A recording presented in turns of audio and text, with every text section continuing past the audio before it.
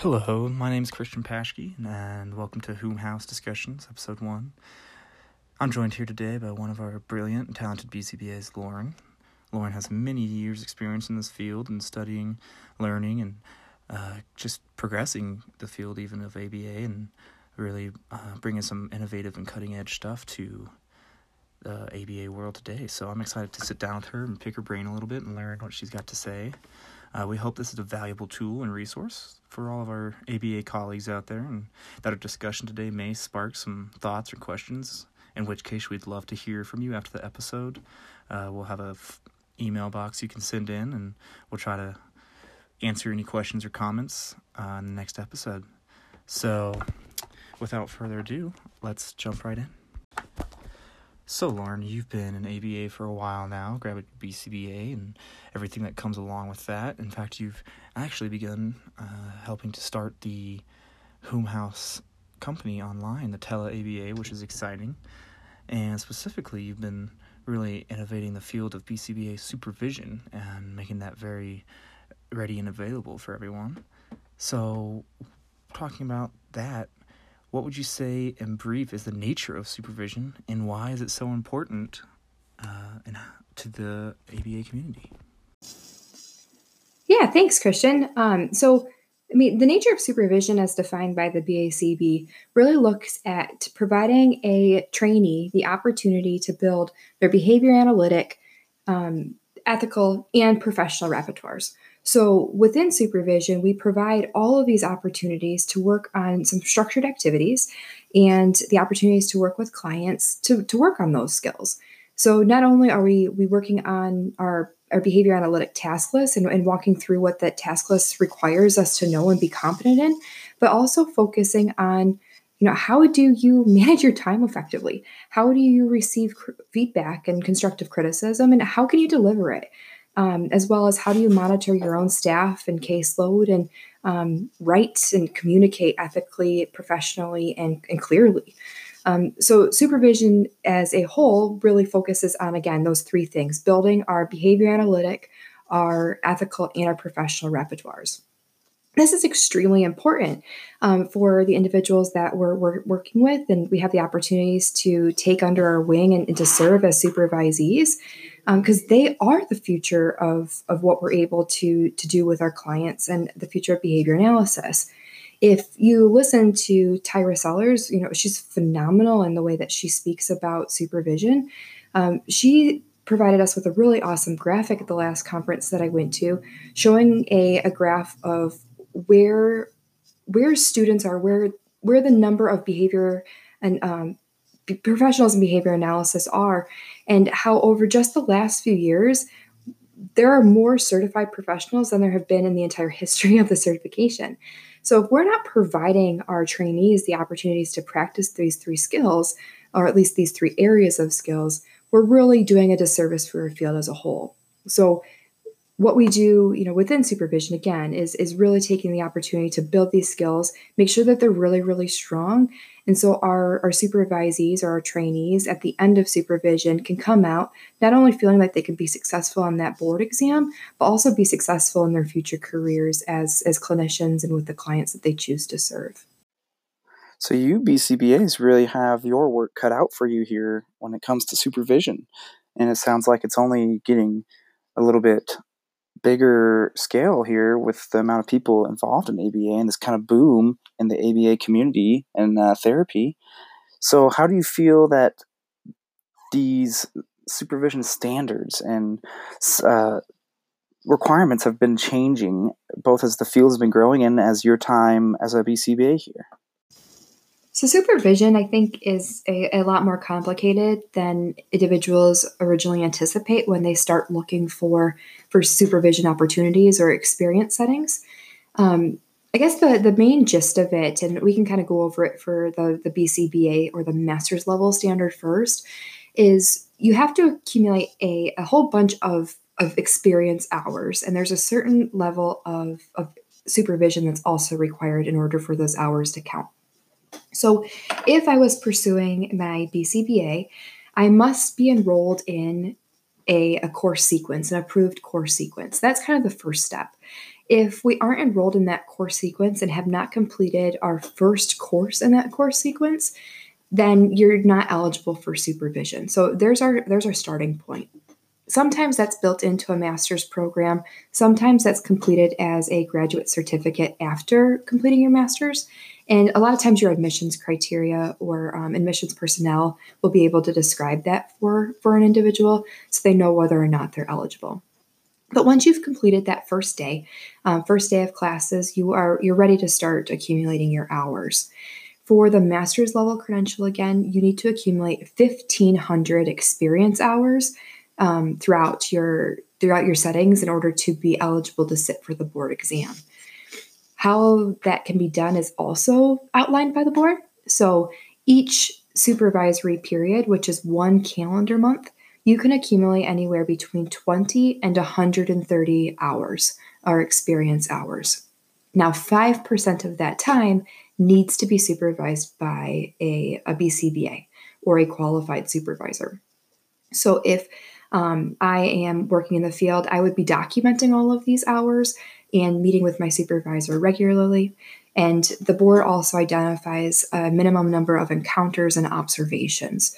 So to satisfy one supervisory period, again, you'd be accumulating between 20 and 130 hours for that month, and then meeting with your supervisor for 5% of the time that you have accumulated, with a minimum of 2 meetings and 2 observations of that trainee working directly with a client.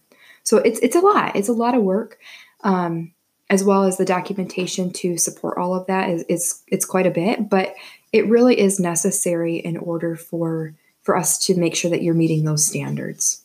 These standards have changed pretty drastically since I started. I was under the 3rd edition task list requirements when I was doing my supervised independent field work. And we had requirements in regards to hours and supervision percentage and all that fun stuff. And we also had the formal documentation from the board, but that was under a biweekly system, and now it's monthly. And I actually didn't even have the requirements in regards to unrestricted and restricted hours that are in existence now. So it's changed quite drastically. And I do think that the new changes that were released in January of just this year, that's kind of the biggest switch that I've seen. So with these new changes, we've now switched to a monthly system. So your calendar month is your supervisory period instead of the 14 days or your biweekly system. And it's also been very specific in regards to the observation requirement and specifically documentation of what you are doing for each of your experience hours. So utilizing that experience tracking form, that's a new standard in how we need to document that we have achieved appropriate hours over our experience. Wow, so supervision is really an important aspect for any aspiring BCBA. Sounds like it's quite a big deal. Is it hard to get into a supervision program? What kind of does that look like, and what does it take for a BCBA to be able to supervise a trainee? And on the other side of that, what are the requirements for aspiring students to become a trainee? So I don't necessarily think it's difficult in order to get into a program to start the process. So finding a verified course sequence or a program, there are a ton out there now. That's definitely different and has definitely changed over the last few years. I would say, though, it's difficult to find supervision. A lot of times our BCBAs, we already have huge caseloads or lots of other requirements that we need to do. And supervising a trainee it's not something that should be taken lightly. And it's not something it's not easy. And so a lot of times BCBAs will choose not to do it in the course of their normal day's work. They just don't have the capacity to do it effectively. So it definitely is hard to find somebody who's willing to do it. Lots of times there's wait lists, even when you're employed in the field, in order to gain access to your BCBA. So, maybe they're only working with a couple people at a time or one at a time. I think it's also hard to find a like a practicum placement or an independent fieldwork placement that may be approved by a university, and that sometimes is quite challenging for individuals because you're expecting that you're in this verified course sequence program and you're going to gain access to all these supervised hours while you're in the program, and that's not always the case. So again, just to say, I think finding a program is the easy step. Finding supervision is a more challenging step, and then on top of that, finding high quality supervision is even harder. I will tell you, when I was in my independent fieldwork, it was tough. It was really tough. And I ended up moving. I ended up having to relocate in order to gain access to supervision. And even then, it was me tracking people down to make sure I was meeting the standards, and finding my supervisor and walking into their offices and saying, hey, I need to meet with you, or can you come in my session? Can you watch me? It's much more than them showing up and tracking you down, and that's not the way supervision should be. So it's tough. It really is a tough place to be, and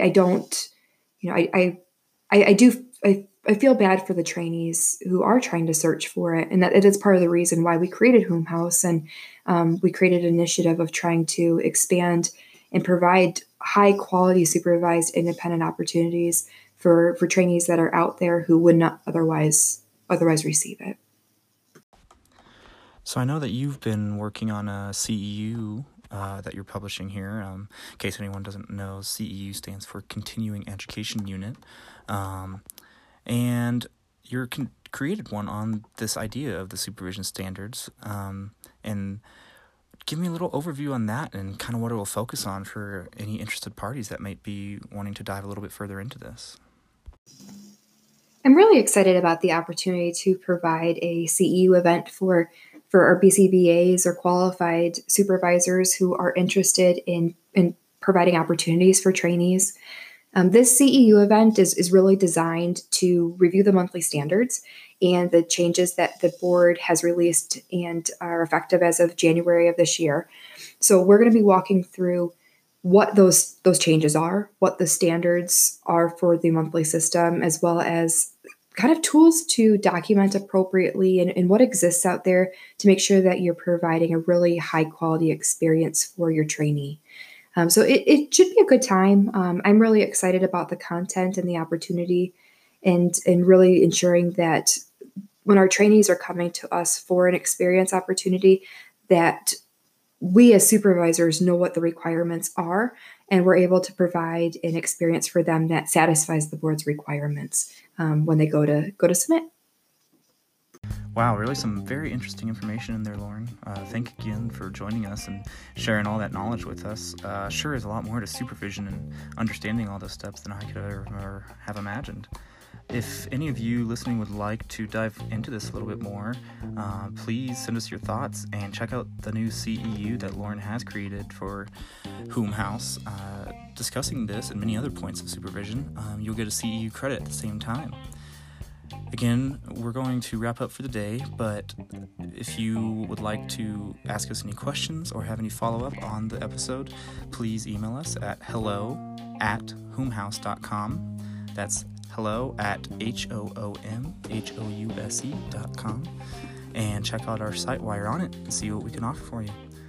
Thank you guys, and we'll see you next time.